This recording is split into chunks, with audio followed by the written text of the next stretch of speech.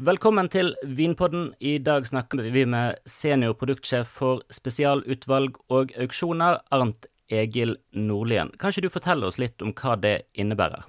Hei, dette er Arnt Egil Nordlien. Jeg er da seniorproduktsjef for spesialutvalget. Det vil i praksis si at det er jeg som setter sammen det utvalget som finnes i spesialutvalget i dag. Vi mottar da altså tilbud, og så vurderer vi disse opp imot de kriteriene som vi har for innkjøp i spesialutvalget, og så setter vi sammen dette utvalget som da selges i spesialbutikkene. I tillegg til det så startet jeg vinauksjonen i Norge. De startet jo da, den aller første var på slutten av 2013, hvor det etter en lovendring så ble det da tillatt for Vinmonopolet å drive med vinauksjoner og omsette da private samlinger, altså vin fra private, til andre private. Og jeg startet det og drev det de første årene, samtidig som jeg var produktsjef, og etter hvert så har vi splittet disse i 2 forskjellige stillinger, så i dag så er det en annen som egentlig har hovedansvar for auksjonene. Jeg er litt tilknyttet ennå, men i dag så er det stort sett egentlig spesialutvalget som er det jeg jobber med. Dette er første episode av serien om tysk vins posisjon i Norge, som vi gjør i samarbeid med Tysk Vininformasjon. Og siden Vinmonopolet er en så altoverskyggende stor aktør for vinomsetningen i Norge, serveringsstedene og taxfree når ikke Vinmonopolet opp til knærne en gang, så må vi forstå Vinmonopolet for å forstå markedet. Derfor så tenker jeg at det er greit å begynne med litt historie om Vinmonopolet. Vinmonopolet ble opprettet i en tid hvor avholdsbevegelsen stod sterkt. Hvordan var den alkoholpolitiske situasjonen som gjorde at vi fikk Vinmonopolet? Ja, nei, altså, særlig kanskje på slutten av 1800-tallet og starten av 1900-tallet så økte jo denne borgerklassen veldig kraftig i Norge. Det var behov for mye arbeidskraft i byer og i særlig kraftkrevende industri, og det var ofte mye fattigdom. Det var ganske store alkoholproblemer på denne tiden, det var jo det. Og det var jo da slik at flere og flere etter hvert ønsket jo da å ha først og fremst vel egentlig et forbud mot all omsetning av alkohol. Det er jo også noe man ser i andre land omtrent på samme tid. Så denne bevegelsen som var for et forbud var jo ganske stor. Samtidig så var det jo privat omsetning av alkohol på den tiden, altså alle vinbutikker var jo privatisert, og vi hadde jo veldig mye handel og handelsavtaler med land som laget og solgte vin. Så kom det vel egentlig til en sånn form for, hva skal vi kalle det, mellomløsning, med at man opprettet da et sentralisert vinmonopol. Det man jo vel gjorde i praksis var at man da alle de som da eide vinbutikker før 1922, da Vinmonopolet ble opprettet, de ble da slått sammen til et stort aksjeselskap, og Vinmonopolet, de drev da med import, og sånn sett kunne kontrollere salget mye mer. De første årene så var jo faktisk dette et aksjeselskap som var eid av private. Disse private som eide vinbutikker rundt omkring i Norge før, de måtte på en måte gi fra seg rettigheter til inntekter og sånn, og så fikk de aksjer tilbake igjen. Men litt senere så ble jo da dette aksjeselskapet, det ble jo da nasjonalisert, slik at staten gikk inn som heleier noen få år etterpå. Så det var egentlig starten på Vinmonopolet. I dag så er tysk vin svært populært, og det står for nesten en tredjedel av omsetningen på Vinmonopolet. I løpet av Vinmonopolets historie har vi tidligere hatt perioder hvor tysk vin har vært så populært? Ja, absolutt. Det har jo selvfølgelig, Tyskland har jo gått veldig opp og ned da, i hvor lett det har vært for landet å eksportere sin vin. De har jo ødelagt en god del for seg selv opp gjennom tiden, vi får jo si det sånn. Men så jeg vet ikke hvor langt vi skal gå tilbake igjen. Altså, du kan jo faktisk begynne med de første beretninger vi har om vin i Norge. Kanskje spesielt stort beskrevet er jo dette slaget i Bergen i 1185 under kong Sverre, hvor det jo er beskrevet i denne sagaen at det var tyske handelsmenn som da hadde kommet til Bergen og oversvømte byen med ganske mye billig tysk vin, som førte til at det ble ganske mye drukkenskap og vold i noen dager der, og kong Sverre måtte komme og rydde opp. Og det er jo egentlig en ganske interessant historie, fordi det forteller jo at allerede tilbake på 1100-tallet så var det muligheter for ganske mange egentlig å kjøpe og nyte vin i Norge. Tilgangen på vin var nok ikke så veldig stabil, den var nok heller knyttet til handelsreisende som da kom sjøveien med vin for salg, og solgte da dette. Og det er helt tydelig at da kanskje spesielt Bergen har et ganske sterkt forhold til tysk vin, hvis vi går tilbake igjen i tiden. Vi kjenner jo alle til at Bergen var jo tilknyttet Hansa-samarbeidet, som varte i hvert fall noen 100 år til etter dette, og på denne tiden så er det jo Köln som jo er den store byen for handel med vin. Köln, som jo ligger langs Rhinen, litt nord for dagens vinområder. På denne tiden så var det meste av handelen foregikk der, og så vinprodusenter i Mosel og langs Rhinen, de sendte vinen sin på båter da nordover til Köln. Og Köln hadde de store handelshusene for vin. Ikke bare kjøpte de opp vin, men de lagde også faktisk veldig mye vin. Datidens Köln var omringet av store mengder med vinmark. I dag er jo alt dette by, og det finnes jo ikke noe vinmark igjen. Men herfra så ble det eksportert veldig mye vin. Köln ble jo med i Hansa-samarbeidet, var en Hansa-by, og solgte veldig mye vin ikke til spesielt England, men også så solgte da også til Norge. Og da spesielt Bergen, så jeg vil nok si at kanskje særlig Bergen er jo egentlig oppfostret på tysk vin. Det meste antagelig av det som kom av vin til Norge i den perioden, kom fra Tyskland og fra Köln. Så er det jo slik at denne handelen på elvene, den endrer seg jo veldig. At Tyskland går jo litt sånn motsatt retning av veldig mange andre land i Europa, ved at det jo er samlet, men så splittes det jo opp i alle disse forskjellige små kongedømmene, og så vil jo alle ha en del av penger for å tjene på denne handelen som foregår på elvene, så alle disse små kongedømmene, de oppretter jo etter hvert egne såkalte tollstasjoner, som jo egentlig ødelegger hele denne handelen. Så etter 1500-tallet så ser vi jo at handelen i stor grad forflytter seg fra elvene til å gå langs sjøveien. Og vi får jo større skip og bedre skip som har lettere for å flytte seg ute på sjøen. Og da stopper jo egentlig handelen med vin i Tyskland veldig opp. Både til Norge, både til England og også faktisk til norddeler av Tyskland. Så disse begynner jo egentlig med ølproduksjon i stedet for å da kjøpe vin sørfra. Sånn at etter 1500-tallet så er det jo en stor nedgang på eksport i Tyskland da. Og vi skal vel egentlig helt opp til siste halvdel av 1800-tallet før tysk vin igjen blir veldig stort og har helt klart en storhetstid hvor vi opplever jo at mange av de tyske vinene er jo dyrere enn både de dyreste Bordeaux-vinene og de flotteste champagnene på denne tiden. Vi kjenner jo dette fenomenet litt fra London spesielt, og Barry Bros og disse gamle listene som finnes der, men dette er jo også et fenomen som vi ser i Norge, at disse vinene når eventyrlige priser. Ja, de gjør det, sammenlignet med for eksempel Top Bordeaux, så ligger jo flere av de tyske beste vinene på samme prisnivå, og kanskje til og med også litt høyere.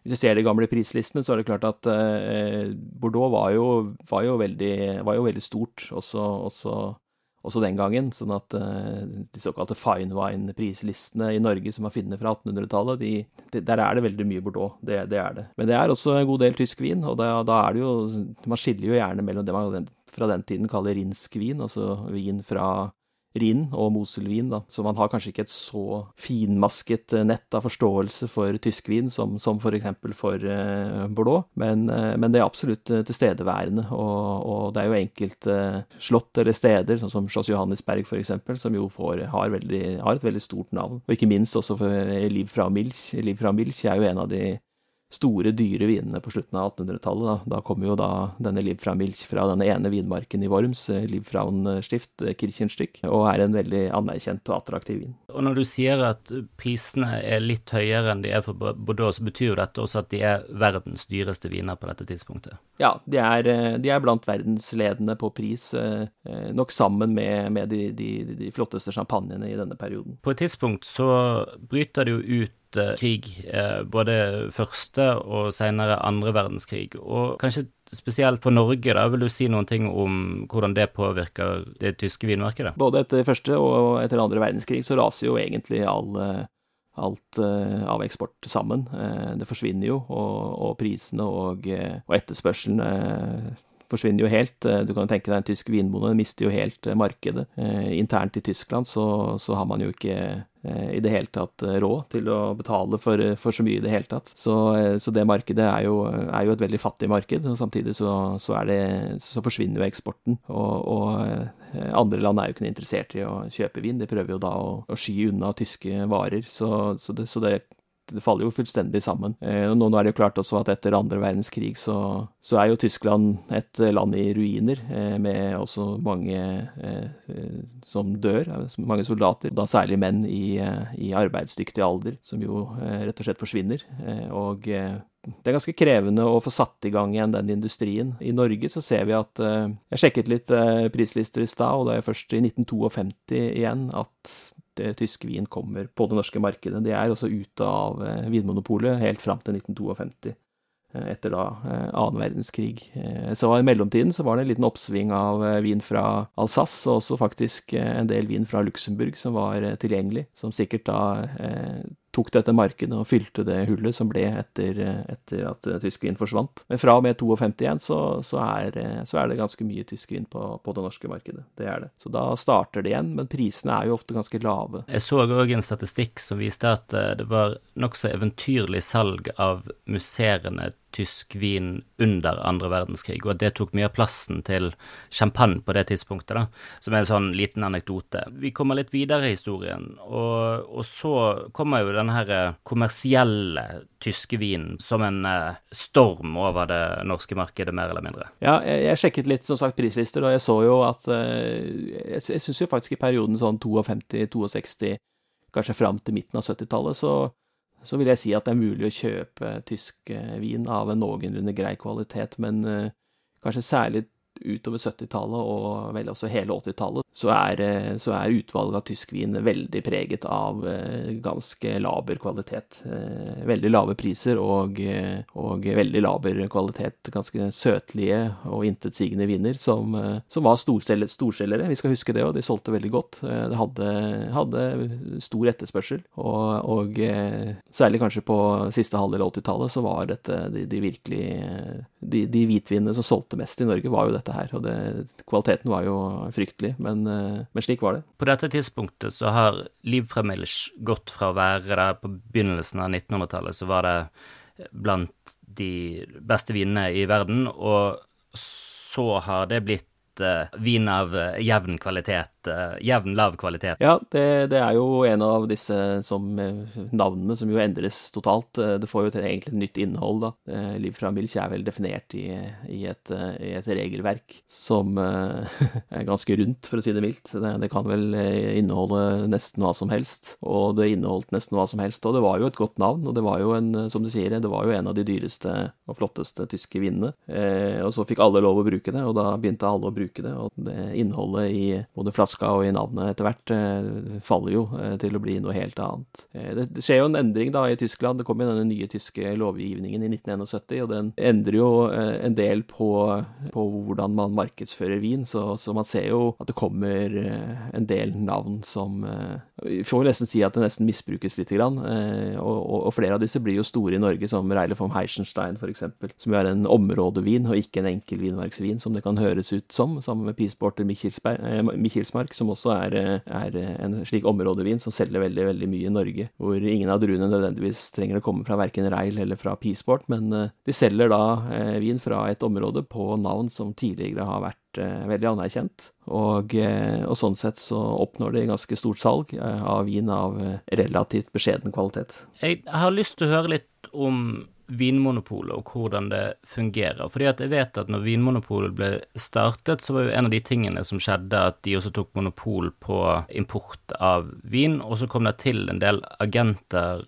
og så fungerte det sånn over nesten hele 1900-tallet, før i 1996, der dette monopolet på import ble opphevet, og at vi fikk egne importselskap. Vil du utmale litt om hvordan det fungerte først, og hvilken endring som skjedde da, hvordan endringen i markedet ble da? Ja, det er frem til, som du sier, 1996 så var det jo slik at Vinmonopolet importerte jo vinen selv, og så man ordnet jo alt selv med frakt, og man hadde jo egne folk som drev med slikt, både med frakt og innkjøp. Og de som drev med innkjøp gjorde da dette på en helt annen måte. De fant jo fram til det de ønsket å importere, og valgte ut det man ønsket å importere på en helt annen måte enn nå. Og så var det jo, som du nevnte så vidt der, at man hadde jo det som man kalte agenter. Det var jo ikke lov for private å drive import, men det fantes jo da folk i Norge som kunne mye om vin, og som hadde mye kunnskap, og kanskje ikke minst et nettverk nede på Europa, og som da gikk inn som mellommenn da, ved å da også tilby og kanskje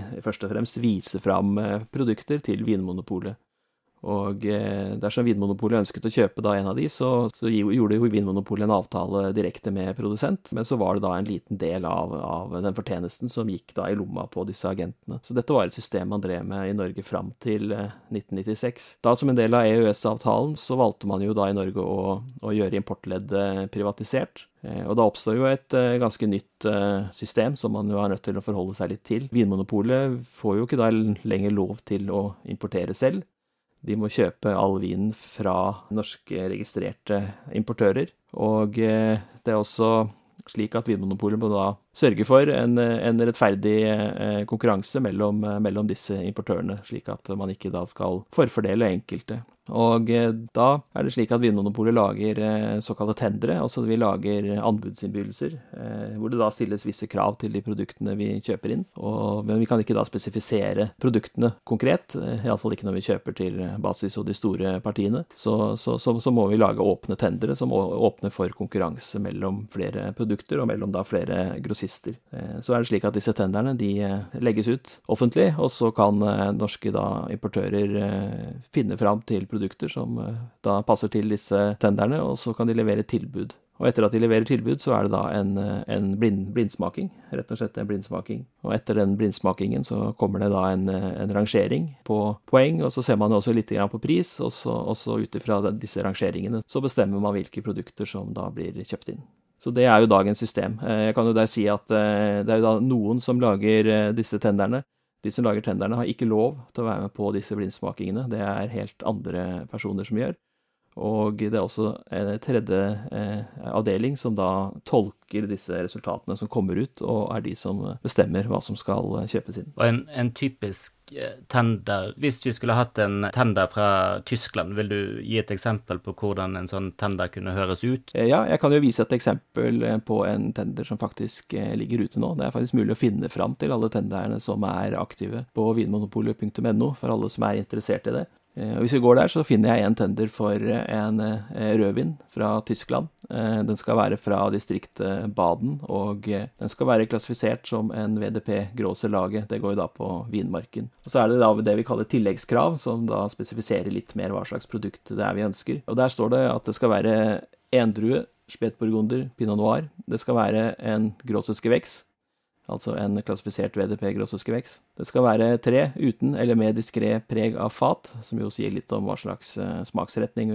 som ønskes. Så står det at det kun er et tilbud som kan leveres per produsent, og at hvis det leveres flere tilbud, så er det rimeligste som vil gå videre til prøvingen. Og så står det at partistørrelsen må være på minst 390 flasker. Det står videre at årgangen skal være 2019, og at den skal leveres på en glassflaske med et volum på 0,75, altså en vanlig flaskestørrelse, og at salgsprisen skal være under 450 kroner. Så det er et eksempel på en tender som er ute akkurat nå. Jeg tenker litt på at i Tyskland på midten av 90-tallet, når importliberaliseringen skjer i Norge, så har vi jo samtidig en ganske stor kvalitetsutvikling i Tyskland. Er det noe som gjenspeiles i prislistene og salget til Vinmonopolet på det tidspunktet og utover? Vi ser jo at det skjer en endring, kanskje særlig utover 90-tallet. Altså det er klart, hvis du ser på de som er bestselgere, så vil det jo alltid være innenfor sånn røffelig samme prissjikt. Det vil det være. Det ser vi også i dag. Men det dukker jo opp enkelte produsenter og enkelte produkter som nok er av en litt merkbar høyere kvalitet enn tidligere, og også kanskje produsenter som vi forbinder med høyere kvalitet. Så er det jo slik at framveksten av litt tørrere vinstil, den gjør seg jo også veldig gjeldende, kanskje, og det er nok en ting vi ser kanskje mye av i Norge. Hvis vi går tilbake igjen på 80-tallet, så er tørr vin en ganske sjeldne varer blant de tyske varene, men mens utover 90-tallet så dukker det opp flere og flere tørre viner, og jeg husker jo at det var mye snakk om disse tørre tyske vinene til å begynne med. Mange syntes de var veldig skrinne og veldig skranten frukt i de, og tidvis så har de nok også ganske mye rett i det, men den endringen som jo skjer i Tyskland med større fokus på tørre viner er noe som nordmenn egentlig fanger veldig opp, og da VDP starter sine Grosses Gewächs-system i 2001, så Norge veldig tidlig på, og vi kjøper veldig mye Grosses Gewächs, og det er jo en ting som veldig partikulært med det norske markedet, at vi tar en veldig stor andel av tysk tørr toppkvalitetsvin. Der har vi alltid vært et stort marked for Tyskland, helt klart. Vi kan jo bevege oss litt over i det, for når du skal planlegge et spesialslipp, for eksempel, og planlegge et utvalg for spesialbutikkene. Med tanke på tysk vin, hva det du ser etter der spesielt? Altså når vi kjøper vin, så er det jo slik at vi kjøper til det norske markedet. Vi kjenner jo markedet ganske godt, vi følger jo veldig mye med på hva som skjer der ute, og det er jo dette markedet vi server, og slik sett så prøver vi å finne produkter som passer til dette markedet, og det er klart, det har vært vanskelig å selge vin med litt restsødme i dette markedet, særlig kanskje for 7-8 år siden, så var det et marked som var nesten egentlig helt dødt. Så ser vi jo at det har kommet litt tilbake igjen, særlig kanskje kabinett, men også litt jevnt, både Spätlese, Auslese og høyere, søtere viner, så den interessen der for fine wine med litt restsødme har jo vært litt økende. Mye mindre selvfølgelig enn interessen for de tørre vinene, som jo fortsatt er veldig stor. Så det jo slik da at i spesialutvalget så det er jo litt begrensninger for innkjøp. Så det jo også slik at de produktene vi kjøper inn det er jo grossistene som i utgangspunktet eier disse vinene. Det er jo de som bestemmer egentlig hvor de ønsker å sette disse vinene hen, hvor de ønsker å selge dem. Så det klart at spesialutvalget vil alltid ha noen mangler, eller aldri være kanskje helt fullt ut et helt perfekt sammensatt fine wine-sortiment. Det vil det egentlig aldri være. Det har vi ikke muligheten til innenfor de rammene vi har for å kjøpe inn vin. Men det er klart, vi prøver jo å få tak i partier med vin av det som aller mest ettertraktet, og som jo også vanskelig å både få tak i og få til Norge i markedet. Det jo egentlig derfor vi ble opprettet en gang i tiden.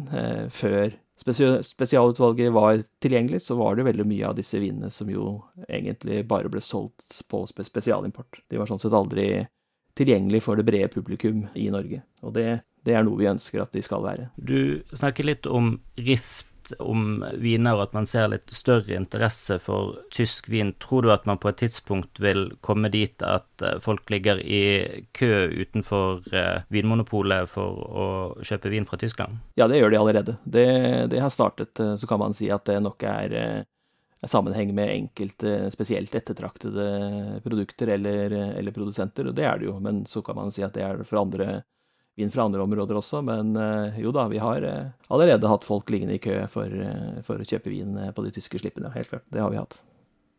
Og det kommer til å fortsette. Hvis du skulle spå litt i fremtiden om markedsutviklingen for forskjellige tyske viner, da tenker jeg ikke kun nødvendigvis på hvite viner på Riesling, men sånn totalt i markedet. Hvordan tror du at det tyske vinmarkedet i Norge vil se ut om, la oss si, 5 år da? Jeg kan si kanskje litt, sånn rent generelt så ser vi jo at fine wine jo litt sånn i ferd med å splitte seg litt. Man får jo en sånn slags toppnivå med sånn enkelte superkuver som jo kommer i et slags prisleie som jo egentlig begynner å ligge for høyt for de fleste vanlige folk, men som produkter som også veldig, veldig ettertraktet, og som noen ønsker å kjøpe. Samtidig så ser vi også at det en stor interesse for kanskje enkelte veldig velansette produsenters, særlig kanskje innstegsnivåviner. De litt rimeligere vinene til slike produsenter selger veldig, veldig godt for tiden. Det som faktisk litt vanskelig ofte en mellomnivå. De vinene som ligger på kvalitetsnivå imellom disse to ytterpunktene. Nå for tiden så vil jeg si at de ofte utgjør de beste kjøpene innen fine wine. kvaliteten ligger ofte veldig nært knyttet opp mot de aller beste vinene, og prisen ligger ofte mer nærmere de rimeligste vinene. Og det er et trekk som jeg ser egentlig innenfor alle regioner, alle land i verden i dag. Når det gjelder tysk vin, så er det klart at vi ser jo nå etter hvert en utvikling spesielt for tysk rødvin. Riesling har jo alltid vært veldig stort, og Riesling er jo fortsatt enerådende, desidert størst og mest ettertraktet drue som folk ønsker å kjøpe, men vi ser jo at kanskje da spesielt Pinot Noir er det veldig økende interesse for. Jeg husker når jeg startet som produktsjef, så begynte jeg å kjøpe inn litt spetburgunder de første årene, årgang 2012 for eksempel. Hadde vi inne en del av topproduktene av spetburgunder i Norge, tyske spetburgunder. Det gikk fryktelig dårlig, og så har de vært borte en stund, men nå ser vi at det faktisk begynner å skje noe på det planet. Og tysk rødvin har jo også vært litt igjennom en del utvikling de siste årene. Jeg synes jo at hvis du går tilbake igjen til en 10 års tid, så synes jeg at du ser at mye av tysk rødvin var veldig produsert for hjemmemarkedet, og man hadde en tanke om at skulle det være topp rødvin, så skulle det ligge ganske lang tid på eik, og det skulle ha et preg av dette, og det skulle på mest mulig måte prøve å etterligne kanskje kvaliteter fra andre land. Men jeg synes jeg ser en helt ny generasjon som har kommet de siste 10 årene, og som har en annen forståelse av hva som skal til for å skape og lage tysk toppkvalitetsrødvin, hvor man tar mye mer hensyn til terroir og til de egenartene som tysk klima og tyske vinmarker har. Og det synes jeg er veldig gledelig. Så jeg tror at særlig kanskje spetburgunder har en veldig stor framtid, som jeg tror vi kommer til å ta en del av i Norge. Jeg vil også si at det finnes mange andre druer som man kanskje bør begynne å se litt nærmere på, men de er ganske små foreløpig, så jeg tror nok at jeg er ikke helt sikker på om det norske markedet er helt klar for det riktig ennå. Jeg ser jo også visst økende salg og en gryende interesse for tysk vinzersekt, altså kvalitetsmuseene fra Tyskland. Er det noe som dere har i fokus også i spesialbutikkene? Ja, det er riktig. Det ser vi også. Tyskland har jo alltid vært veldig, veldig opptatt av museene. De har jo en lang historie med dette, tilbake igjen til i hvert fall midten av 1800-tallet, hvor jo Lottringen og Alsace var tysk. Det er kanskje ikke så mange som kjenner den historien. Vin fra Lottringen var det jo tillatt å selge som champagne før ca. 1850, og da det var fransk. Og de hadde veldig mye vinmark. Det var vel 50 000 hektar med vinmark der den gangen. I dag er det under 100 igjen. Men alt dette ble jo da tysk på et tidspunkt, og da bestemte man seg jo i Tyskland for å satse på tysk vin, tysk musserende vin. Og det gjorde man, og det slo voldsomt an. Og det var starten, og det er jo også noe man har med seg egentlig, har hatt helt siden den gangen. Og tyskerne er jo de som drikker mest musserende vin i verden. Og de har alltid egentlig produsert mye museene, og også ganske mye høy kvalitet. Men det har vært en intern greie, og som har vært veldig vanskelig å drive med eksport. Men vi ser jo helt klart at det skjer noe der. Vi har drevet litt med tyske museene. Vi hadde for eksempel inne en av de beste produsentene ganske tidlig her i Norge. Men da var det også veldig vanskelig å selge tysk toppkvalitetssekt. Det er jo kanskje en ting vi ser litt generelt når det gjelder musserende vin, at hvis prisen begynner å nærme seg champagne, så velger folk veldig ofte champagne. Men kanskje på det kvalitetsnivået som er veldig høyt, og med priser som ligger ørlite grann under champagne, så er det absolutt et veldig stort marked. Og der synes jeg tyskerne gjør det veldig, veldig bra for tiden. Det var det som vi hadde for i dag. Tusen takk for at du ville være med oss, senior produktsjef for spesialutvalg Arnt Egil Nordlien. Takk for det. Takk for at jeg fikk være med.